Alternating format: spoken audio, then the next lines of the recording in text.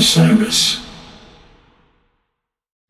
Hey everyone, it's Cam Hurt, host of the Best Show Ever podcast, and we have got a second season coming out very soon that I am very excited about. We've got some very cool special guests, including musical acts that we all love, like Karina Reichman, Daniel Donato, Jake Brownstein from Eggy, Rick and Peter from Goose, and many more. Tune in for new episodes dropping on Osiris Media March 5th on the Best Show Ever podcast. My name is Madi Diaz. I am currently in Nashville, Tennessee, and I'm a singer, songwriter, music player. Live and let go, I have tried. Predictable every time. And at this point, I just take the ride and hang on. Your new record, History of a Feeling, man, very moving, very searing. Thank you. It's a tough listen, I think, for folks who've gone through breakups, who've gone through upheavals in their relationships that go beyond love affairs ending in a standard way, right? Sure. This was a very specific love affair and a very specific ending. What I love about this record is just how specific and unadorned it is. No one wants to tell us what it really feels like or how angry we are in the moment. We just want to say, hey, it's going to get better. Time is the great healer. And sometimes time is also like a scab that keeps ripping off. Yeah. Making mistakes, it's not a phase I'm gonna rage.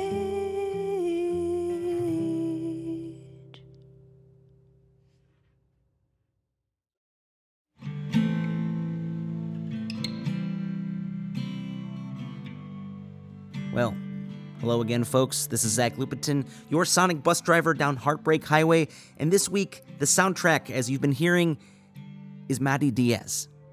And I just got back from a little restful trip to Maui. I swam under some waterfalls. I got stung by a sea urchin. I rented a blue convertible because I don't know when I'm going to have a vacation like this ever again. So, listening to Madi Diaz this week, it reminded me of another earlier Heartbreak soundtrack, Alanis Morissette's Jagged Little Pill. For some reason, me and my wife were in the mood to listen to it top to bottom. We had no service driving the road to Hana, and I saw this connection between Maddie's songs and Alanis's earlier work. Now, they don't sing alike, they're not from the same place, but there's this search for a heartbroken catharsis that threads throughout both works. And if you listen to her newest record, History of a Feeling, I think you're going to agree that this is a classic, and it just came out last week. Now, you may say, Zach, you have a music podcast. All you do is say how awesome the music of every person who's on your show is. Maybe, but I've listened to a lot of folky, breakup, angsty albums in my day. It's kind of my jam.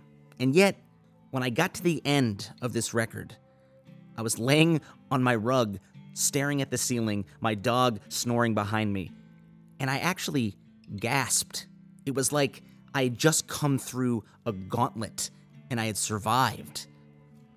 And if anyone has gone through a deeply toxic, damaging, destructive relationship, you need to hear this record now. You could go to therapy, you could talk to your mom, but I suggest listening to A History of a Feeling instead. Anyway, I hope everyone's staying safe and creative, and you know what? I hope everyone's staying mentally healthy too. Maybe take a little vacation, even if it's just in your mind. I want to say a quick thanks to the loyal listeners who've been coming back for 3 years listening to the show, including Petty 100s who left a wonderful review on our iTunes page. Please do the same. It helps people find the show. Okay, that's it for me. Here she is now, my new favorite songstress, live from Nashville, Madi Diaz. Now that it stirred back up. Now that the war is over, how can you still make love? You're pushing every button, you're hitting every mark. You don't have my permission.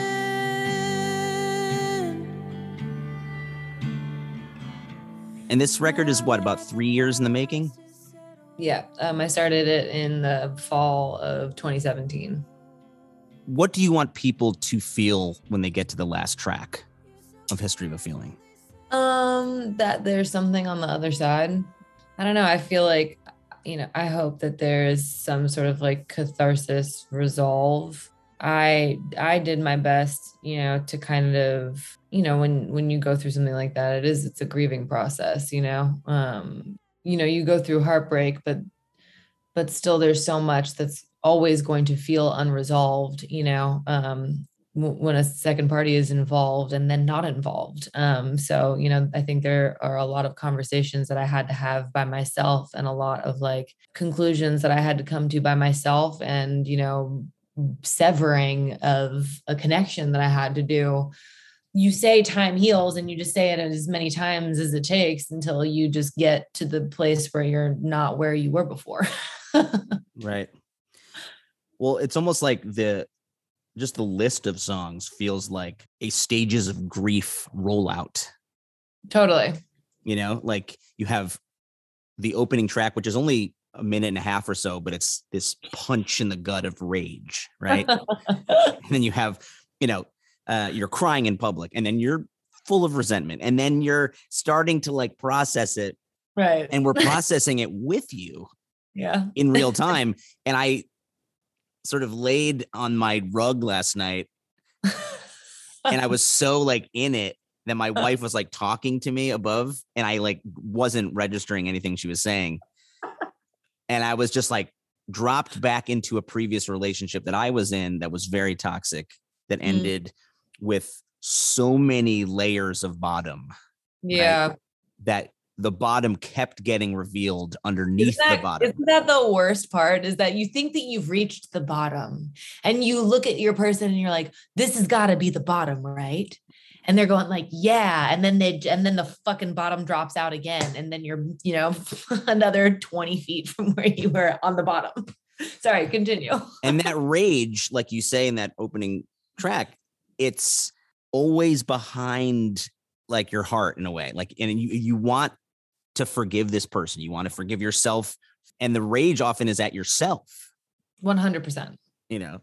Absolutely. Well, and I think the thing is that like, for all intents and purposes, I have forgiven and I do forgive. And the problem is that, the majority of this record, was me grieving,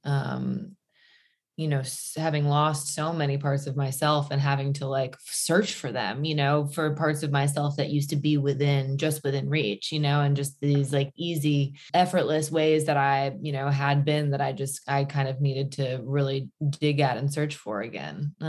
We have that line that you want the rage to erase everything, right? It's almost like a boxer with a glove, just wanting to bludgeon this force out of their life, just erase it. But that's not how it works, right? And then years later, you have a song like Resentment, right? It's like the aftermath of the rage. Yes. You actually wrote that song a few years ago and then Kesha recorded it, right? That's right. Yeah. I wrote Resentment with my friend Stephen Rabel, and Rabel and Kesha are super tight. And I feel like we all kind of, like songwritery people will kind of like, get real psyched on a song or an idea, and we'll kind of like trade it with our friends every once in a while. Or, like I'll ask somebody to send me something that I'm obsessed with that they showed me because it just, is mind blowing. But he showed Kesha Resentment and she was just like, man, I want that. Well, she's gone through her own crazy music industry nightmare. Dude, exactly. Well, and that's like kind of the beauty of all of it. It's like, you think that you're going through these like super isolating, profound island moments. And it's really just kind of one greater story thing that we've all kind of like shared. We've all kind of shared, pretty intense heartache like that, It's a shame, no, we could be good. And you could treat me better if you really wanted to. And if you can't do it for my sake, then do it for our sake. I don't hate you, babe. It's worse than that. 'Cause you hurt me and I don't react. I've been building up this thing for months.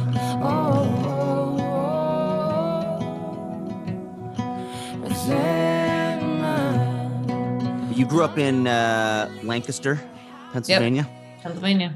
Not to be confused with Lancaster, California. It's so true.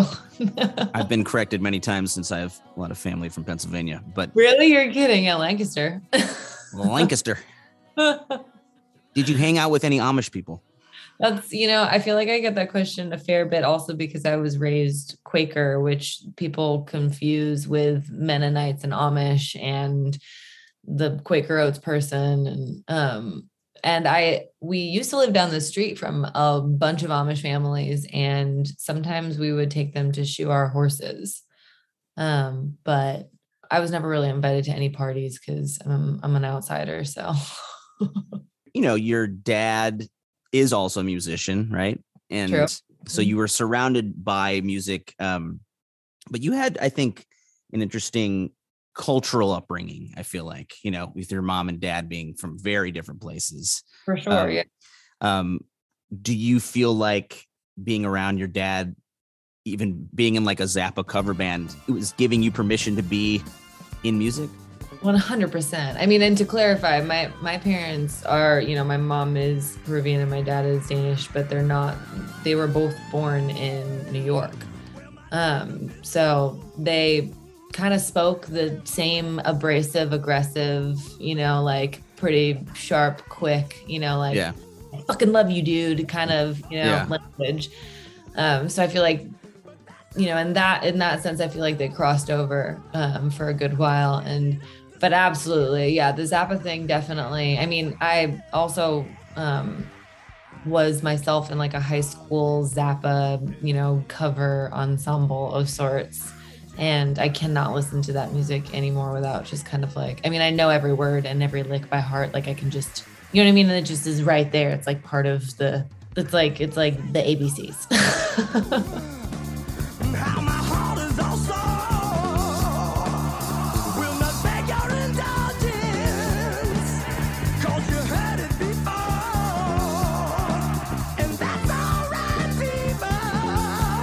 I think if my dad is listening to this right now, he's going to be very jealous since of all the music that he tried to get me into. Frank Zappa's like the one line that I would not cross. I was like, I can't do this, man. Maybe Talking Heads. I know you're into that.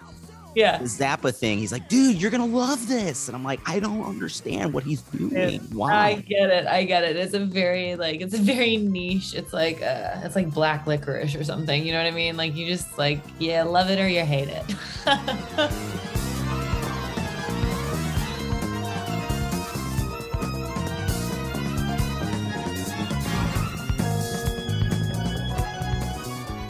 When did you start writing songs on your own?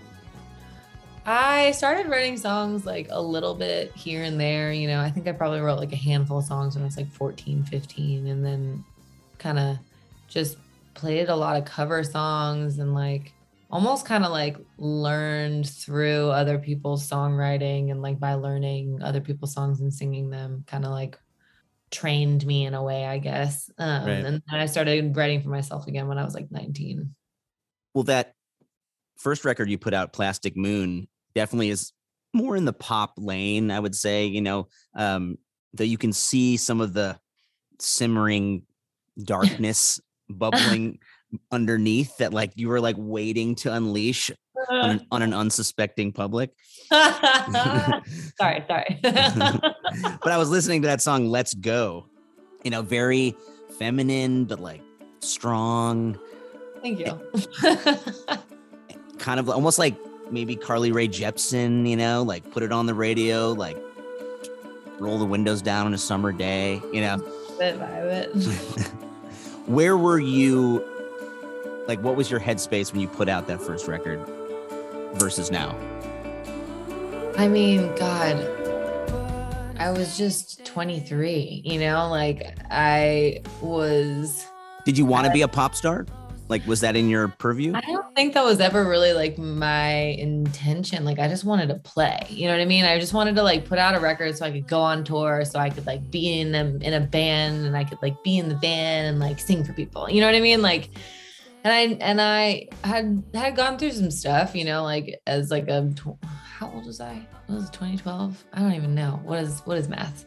I think I was still I was really excited to be surrounded by people and like do things with my peers.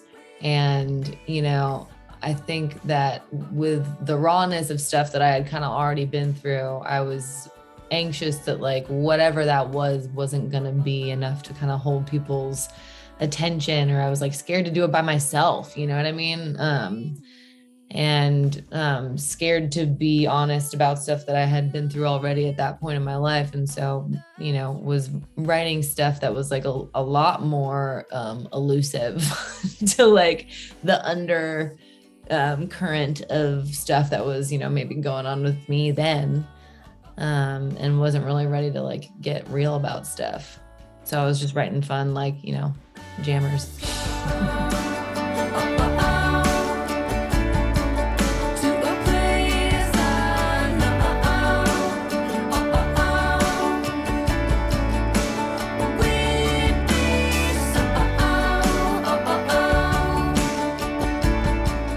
Well, you dropped out of Berkeley, right? I did do that. Yeah. Like a true successful rebel. Yeah, that was easy. That was like one of the, that was like one of the. Like all successful people, you're just a college dropout, I have a couple friends that like would make fun of me for like, my mom pulled me out of elementary school in second grade. And then I like went to middle school for like a year. And then like I was homeschooled for forever. And I went back for like my junior year of high school, but I didn't graduate high school because I was like, this is weird and dumb. And like, I'll just like take a couple community college classes and like go wait tables at this pizza place. And then I ended up at Berkeley, but I didn't graduate Berkeley either. So I don't know. It's always kind of been like a grab bag, but that's honestly like how my mom raised, my mom is an educator. She teaches kindergarten, and she kind of was just like a follow your heart, like what are you passionate about? Like, let's learn about that mentality, which just kind of worked out. Right. I think that people who go through alternative schooling situations, I guess I kind of fall into that camp a bit, is I went through the Waldorf school system. Oh, cool. Yeah. Mm-hmm. K through 12. Me and my sister were like Waldorf lifers, which is like rare, That's incredible. And for me, it just was like what we did. It was not like a crazy thing. It was like, that was my school.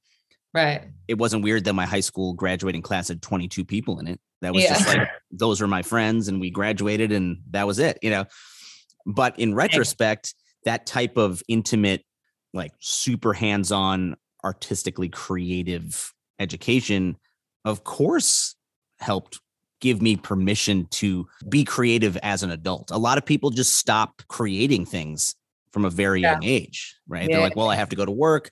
I have to have a family. That's it. Like, I used to draw, or I used to be in theater. I used to write songs, but that's what young people do in their frivolous youth. Right. When they're still trying to fuck up, when they're college dropouts, Yeah. Yep. But there's something. I don't think that my mom still really thinks that I have like a real job, which is like cute and funny and like kind of cool, considering like it's her fault that I am this way. Thanks, Mom. Thanks, Mom. I have a real job, Mom. Kesha is a pop star, and she did my song. See. I She's think like, that, yeah, that's just a pop star. And what are you though? yeah. I don't know, actually.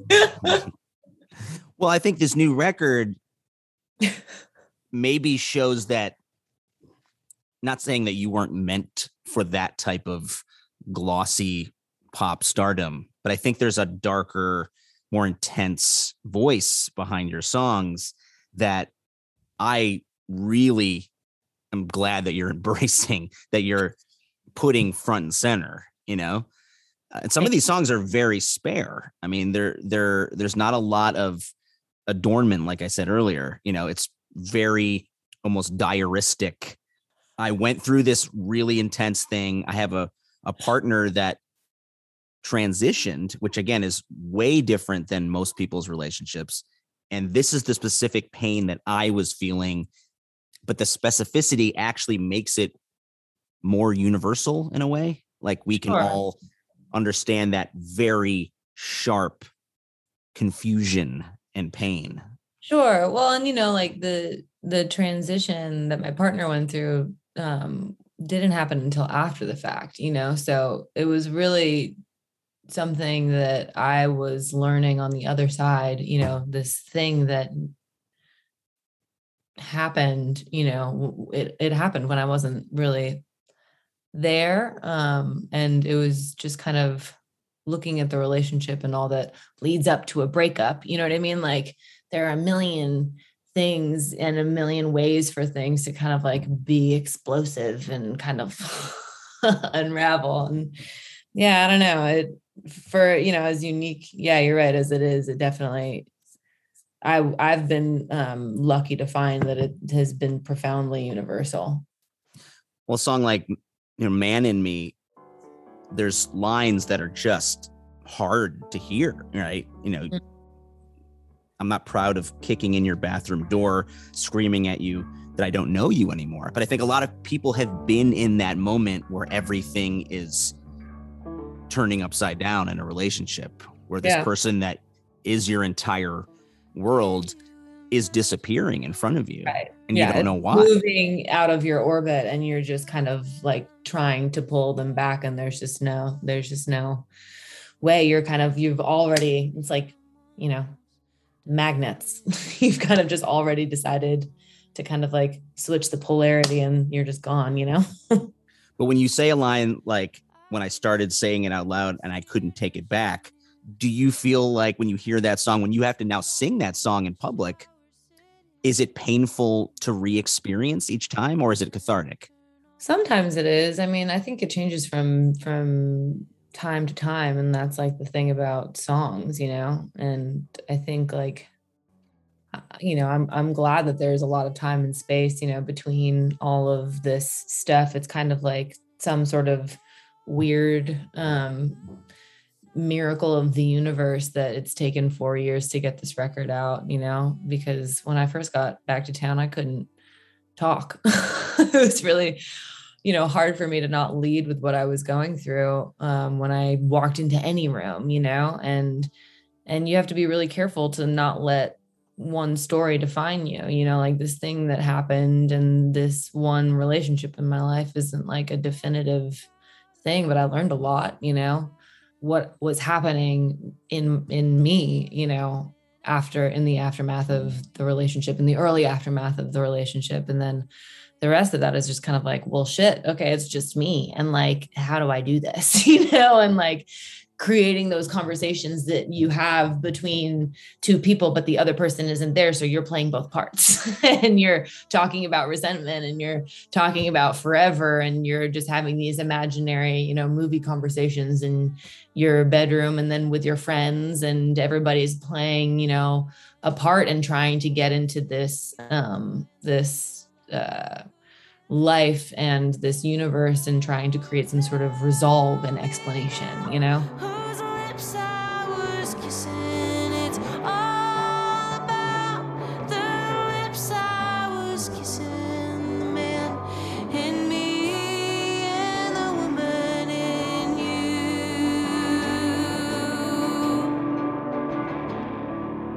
you. If we keep going down the stages of grief of stages of processing, I feel like Think of Me is the like spiraling out of control song. Like it's almost like this obsessive late night, like doom scroll through your ex's feed, Doom scroll. Yes. And you have this, it's like a chant, like, I want you to think of me, think of me, think of me, think of me. Oh yeah. No, you're I'm willing. Yes. I'm like willing. I'm trying to like ESP, like connect like through the psychic airwaves with this person and just be like, it's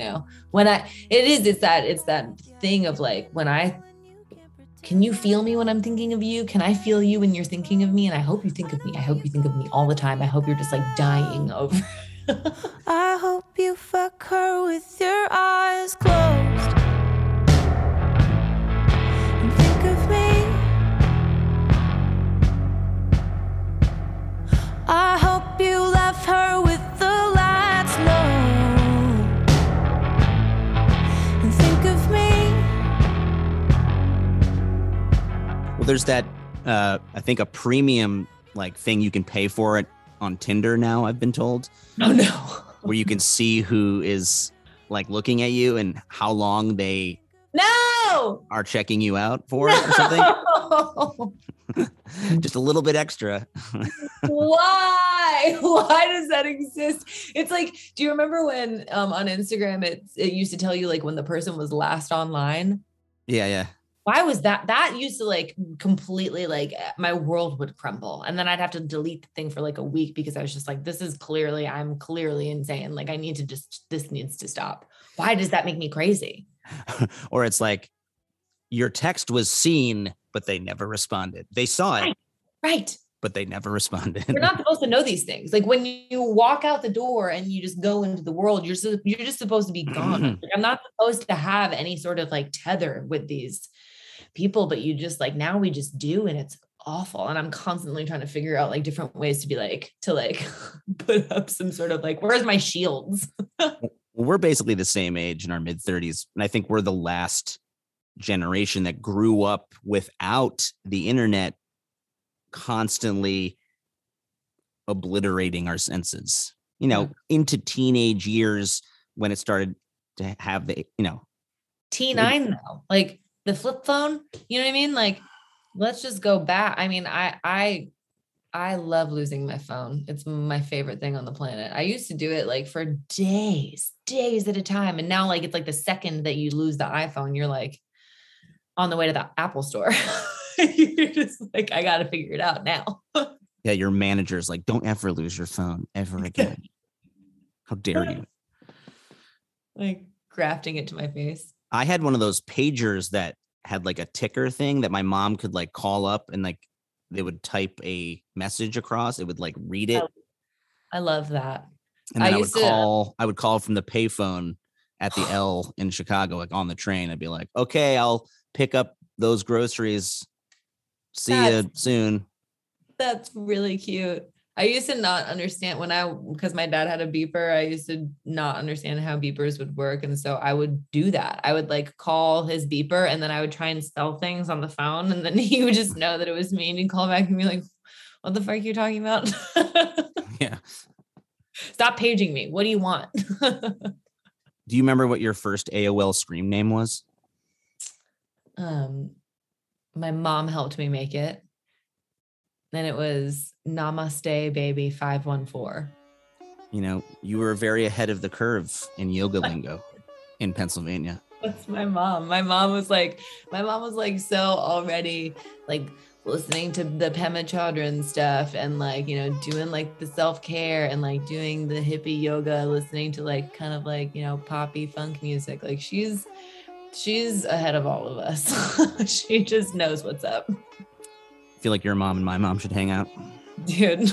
I always joke that my mom is so unhip that she's actually more hip than most people. Like she wears these fanny packs from like the 80s and like from like resale shops. They're like falling apart. And these like teenagers come up to her and they're like, where'd you get that? That's so rad. She's like, oh, I bought this at TJ Maxx in like 1989. I don't know. God. We used to go to thrift stores and like resale shops, and I was like kind of embarrassed by it. I was like, why are we getting weird used clothes? Totally. Me too. I did the same thing. She taught me all of that stuff. And like, yeah, I was the same way. I was like, God, I just really would love to like buy a pair of shoes that like someone else hasn't worn before. Yeah. Be cool. But like, I don't know. And then that just becomes, how is that like it's the cute, cool, dope thing to do now. And like people just, it's all right. Well, mom knows.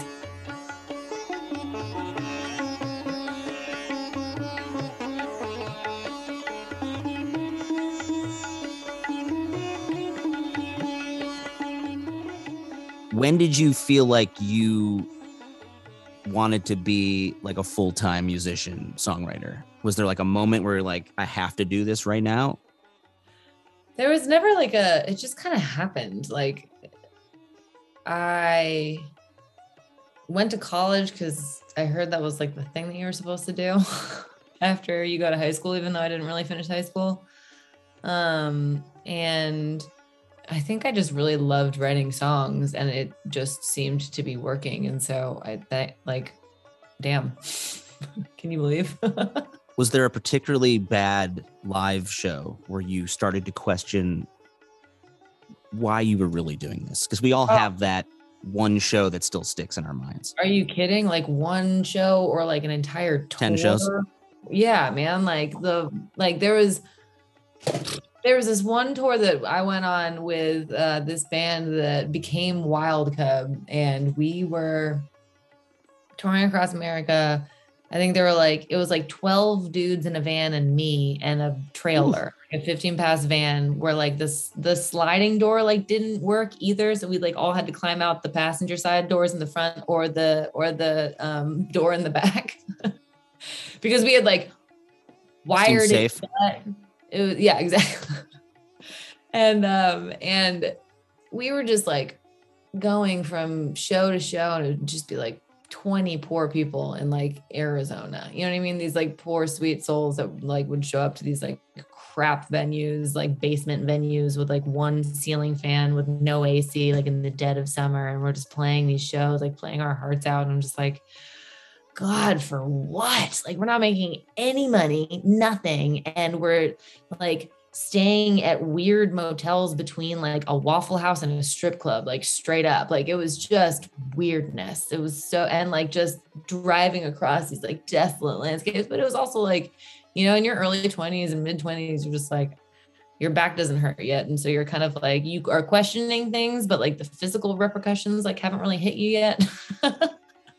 Yeah, you got to do it then. You got to do it then. I think a lot of us after this pandemic, especially, are realizing that type of grinding is really not going to be possible anymore, or it's like not really worth it because it's like, it's not safe right now. Like physically, you know, right. It's like if we're going to go to a small group of clubs indoors in parts of the country that don't want to get vaccinated, it's like, I don't think we're going to do that right now. Like we're going to like not do that, you know? No, totally. Well, and like, I mean, you're just right. It's just like, I mean, I used to be gone for months at a time and would, you know, go from like van to van or van to bus or van to sprinter or sprinter to bus. You know what I mean? Like it just was kind of a constant, didn't really know when I was going to be home, this grind. And like, yeah, you're completely right. I mean, besides the fact that wasn't even really sustainable to the point where like I didn't really know whether I was going to have a career or not, you know, a few years ago. Besides that, like it's just not physically like for what, you know, like this is life. If we can't make this somewhat pleasant, like, or come on. When did you start writing songs for other people? And is that a different mindset, a different songwriting hat than writing for yourself? I think it is and it isn't. I think, you know, when I'm writing for other people, I definitely like want to check in with them because I do think that like my language can sometimes be like different, or like I'll say something that's more abrasive than, you know, like maybe a country artist would, you know, or like just kind of use more blunt, like a more blunt way of saying things. But like, I think, I really, when I write for other people, I really try and like, just write something that I would die to sing, um, because then too, like when you finish the song and the artist hates you and hates it and never wants to talk to you again, just kidding. But you might happen upon a song that you might want to use anyway for yourself. And that just kind of, a good song is a good song, Is there a tune that you're particularly proud of that someone else recorded? I mean, Resentment's definitely up there. I couldn't be happier with that particular. I mean, that's just so bizarre. I'm also like such a diehard Kesha fan. I've been a diehard Kesha fan for like over a decade. Like, she was like, my girlfriends and my party pump up music for like ever. So the fact that she wanted to sing like a sad bastard song of mine was just really very confusing, and what an honor. You know what I mean? I feel loved on and I feel used. Nobody makes me feel the way you do. And sometimes I just can't stand it. Isn't that just the thing about us? I'm still thinking you could be the one, but you're always taking me for I gotta do Nashville. Oh, there's our dog. Yeah. Well, if you go back again to a song like Ashes off of that Phantom record, very atmospheric, very dark, but like very pop forward. There's like a different persona, I feel like, in that record of this sort of, again, mysterious pop siren that, would be on, like an American Idol in like a fog cloud, like it's just very moody. It's very like, don't you let me down. Fall to the battleground. how did you feel like that record came to be?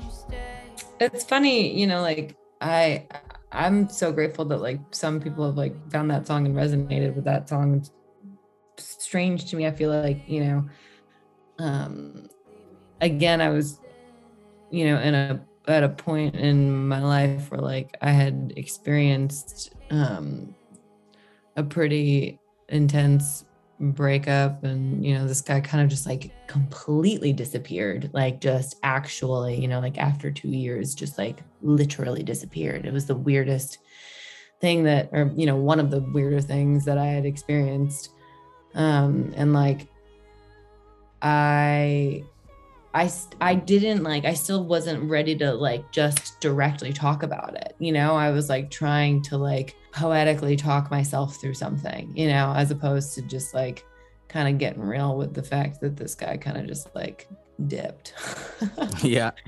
That I was really trying to like lullaby like a phoenix rising from the ashes situation, which, I think was listening to a lot of Kate Bush at the time, still do listen to a lot of Kate Bush. Kate Bush is Kate Bush, and I'm not. Yeah, but I think the sort of, again, that air of mystery and sort of big emotional output, I think, is super present on that record, especially that song. Yeah. When Kate Bush is talking about the end of a relationship, it is like a Shakespearean, journey that we're going to go on, not It's just like true. a dude who stopped calling. It's like true. way bigger than that. It's like multiple acts and lifetimes. It's really true. It has societal implications. It's true.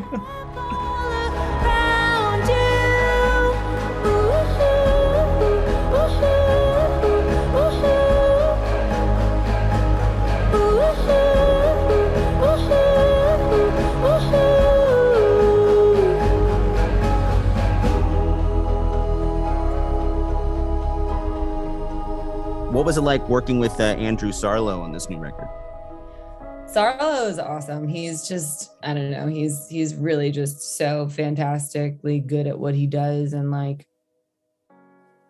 I don't know, it really just felt like he made it seem so obvious, and it was very cathartic, that process, because he was just like, yeah, I mean, we're just recording you being you exactly how you are with these songs. And I was like, oh, right. Yeah, it is that easy. It wasn't this kind of like, creating, a thing that sounds like this, and I want like this element, and like you sound like you can be roaring from the, he was just like, yeah, we just put a microphone in front of your face because these songs are your songs and you're singing your story. And I was like, word. Yeah. That's what I want. Yeah. I want it. That's good. How did a song like Forever come to be? Forever, I actually started recording that song in like 2 hours south of New Orleans by myself. I have a friend that engineers and produces at a studio down there. And he was just like, man, I can just tell that like you want to start, unraveling and just kind of getting your hands into these songs. And if you want to come hang out down there for like a couple of days, like, let's just see what we can do. And so I went down there. I had no idea where I was going. I didn't even look up the studio, and drove 10 hours in like a rental car with like my crap, and got there. And it was just this like massive, like in this huge barn, and this just like beautiful gear. And like, I was so set up. I had like a really beautiful little like, bedroom situation that was like apart from it was just this complex. It was so bizarre, and definitely 100% haunted, like without a doubt. Yeah. It's called Dockside Studios. Did you see any ghosts while you were recording? I didn't see any ghosts while I was recording, but like literally I could not walk around that place alone at night. Like it was like I couldn't even I hardly felt like I could get out of my chair to get up and cross the room after I was done like putting a part down. You know what I mean? It was just the weirdest. And it was such a great, like, what a beautiful experience. And like he set up all these great mics, and we just kind of started to attack it. So I was really happy with like my vocal sound and like my passes and my guitars that I had gotten down there. So I also recorded Man and Me top to bottom down there, and played the pianos myself and the guitars and did the vocals. And I was also really happy with that song. So those were the two songs that like I basically started by myself, that I then took to LA, and then we finished those and then the record. Are you a time traveler? What are you doing here? How can you just come over? And when will you disappear? There is no word that I haven't said. I physically I can't have you like that. Are you a time traveler? But that line in Forever, in the moment you fooled me, right? I think that's like the hardest part about the end of a relationship for me, is that we feel like we've been tricked. Yeah. Right. That like this person said casually, it's going to be forever. Yeah. And you're saying it like it's whatever, like, yeah, it's like no big deal. Like me and you, like this is never going to end. Well, obvious. It's obviously going to happen. I believed forever. you. Oh yeah. 100%. Well, and it's like, when you just, I was at a point in my life where I hadn't really even considered buying into that kind of life yet. You know what I mean? And so it was really the first time that I was like considering so many things. And, that's not to say that like we were gonna end up going, well, clearly we didn't. So it doesn't even matter. But, Right. it's still when you're starting to like ask those bigger questions, you're looking at this person like, oh my God, this, did you just use your last name on me? That's crazy. But, also people say crazy shit when they're like really, I guess, like, either in love or like highly toxically manipulative, or who knows?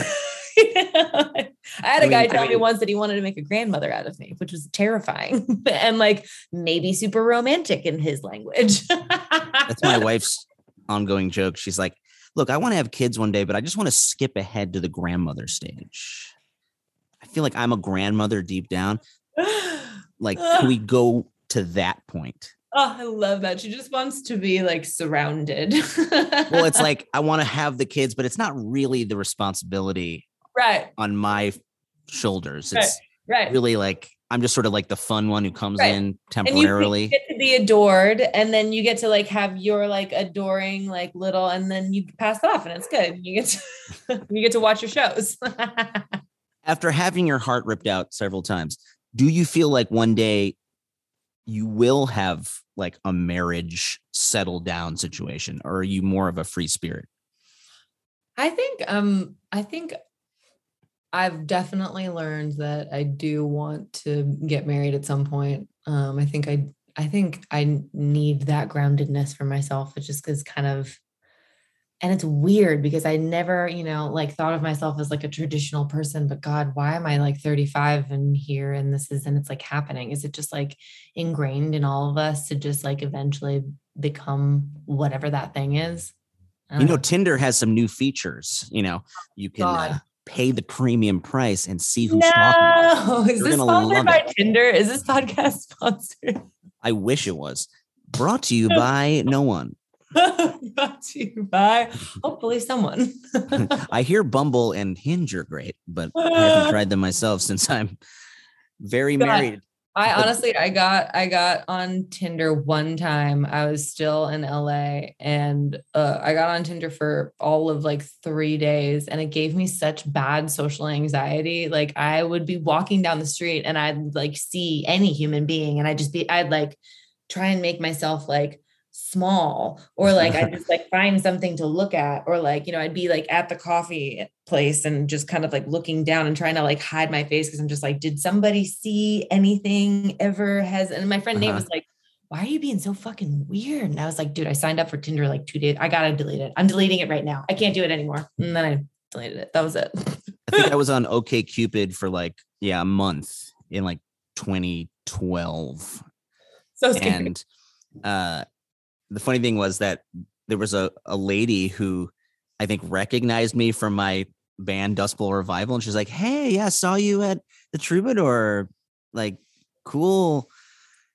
And I was like, hey, yeah, do you want to like get a drink sometime? And then just like silence. I was like, wait. I did it wrong already? I was like, you messaged me.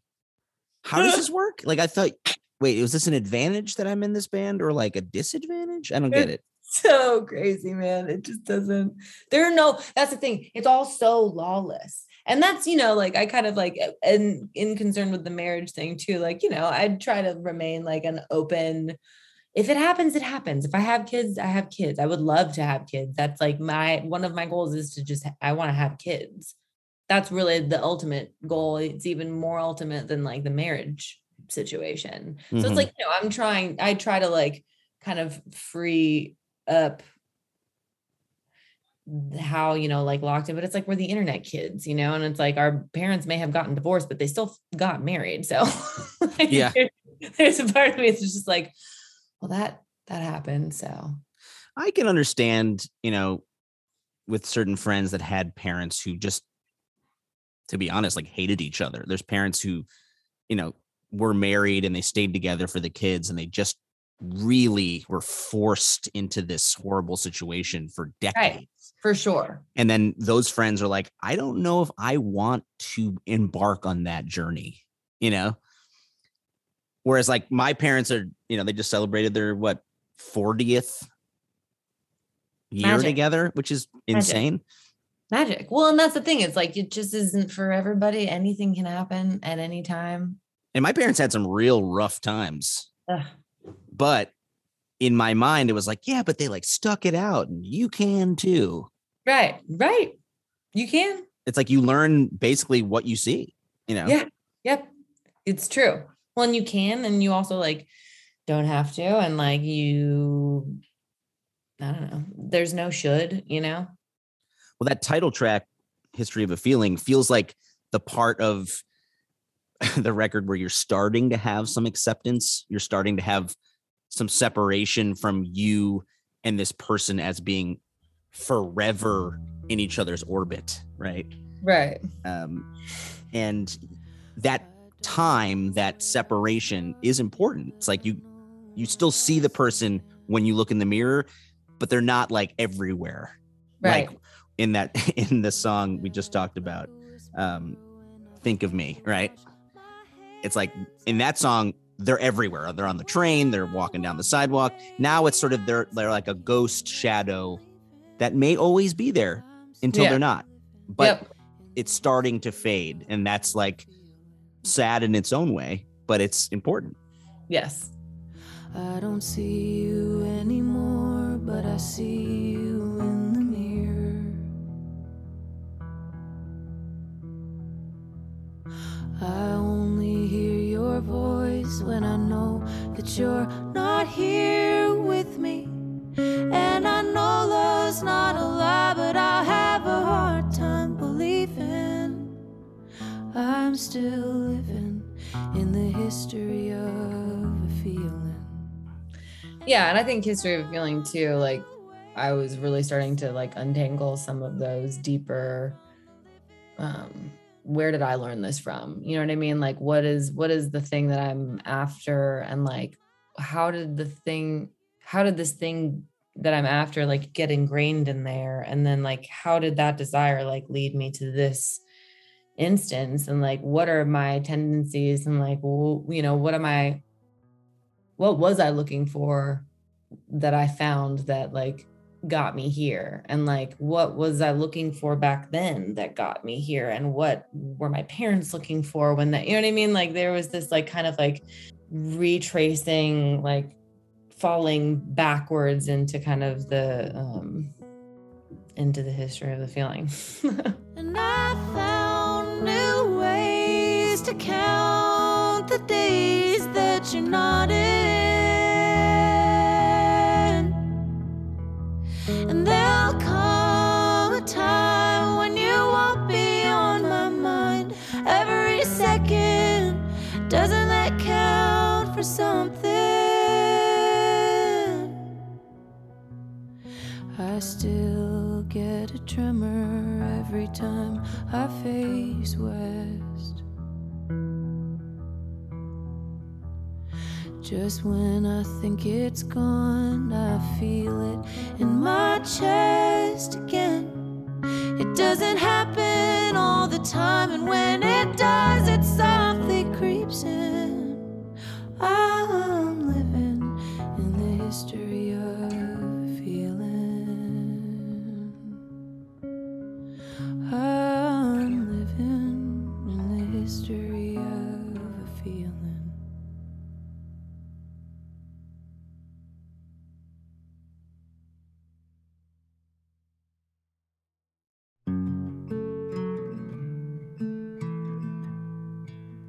Well, there you have it. Big thanks to Madi Diaz for talking to me.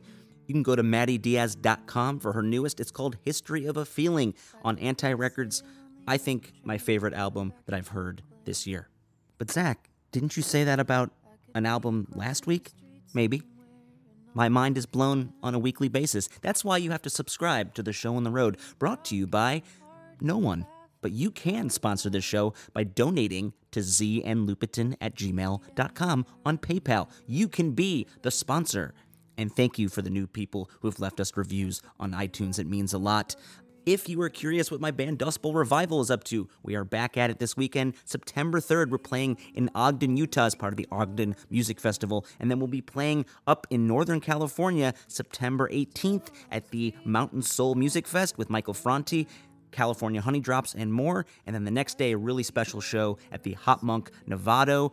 Casey Turner presents an outdoor show as part of their Cookout series. Please check it out, and we'll see you there. To the patient Angelinos hoping for a hometown show, well, Dust Bowl Revival will be playing outside as part of a tailgate jam presented by Tiny Porch Concerts. That's at Paramount Ranch in Agora Hills, October 9th. That's going to be awesome. And then December 4th, the main event, back at the Troubadour. The Show on the Road is written, produced, and edited by yours truly, Zach Lupitin, and we are part of the BGS Podcast Network. Stay safe, stay healthy, get vaccinated, and we'll see you out on the trail. First thing in the morning, last thing at night. Is it gonna pass? Will it last for a lifetime?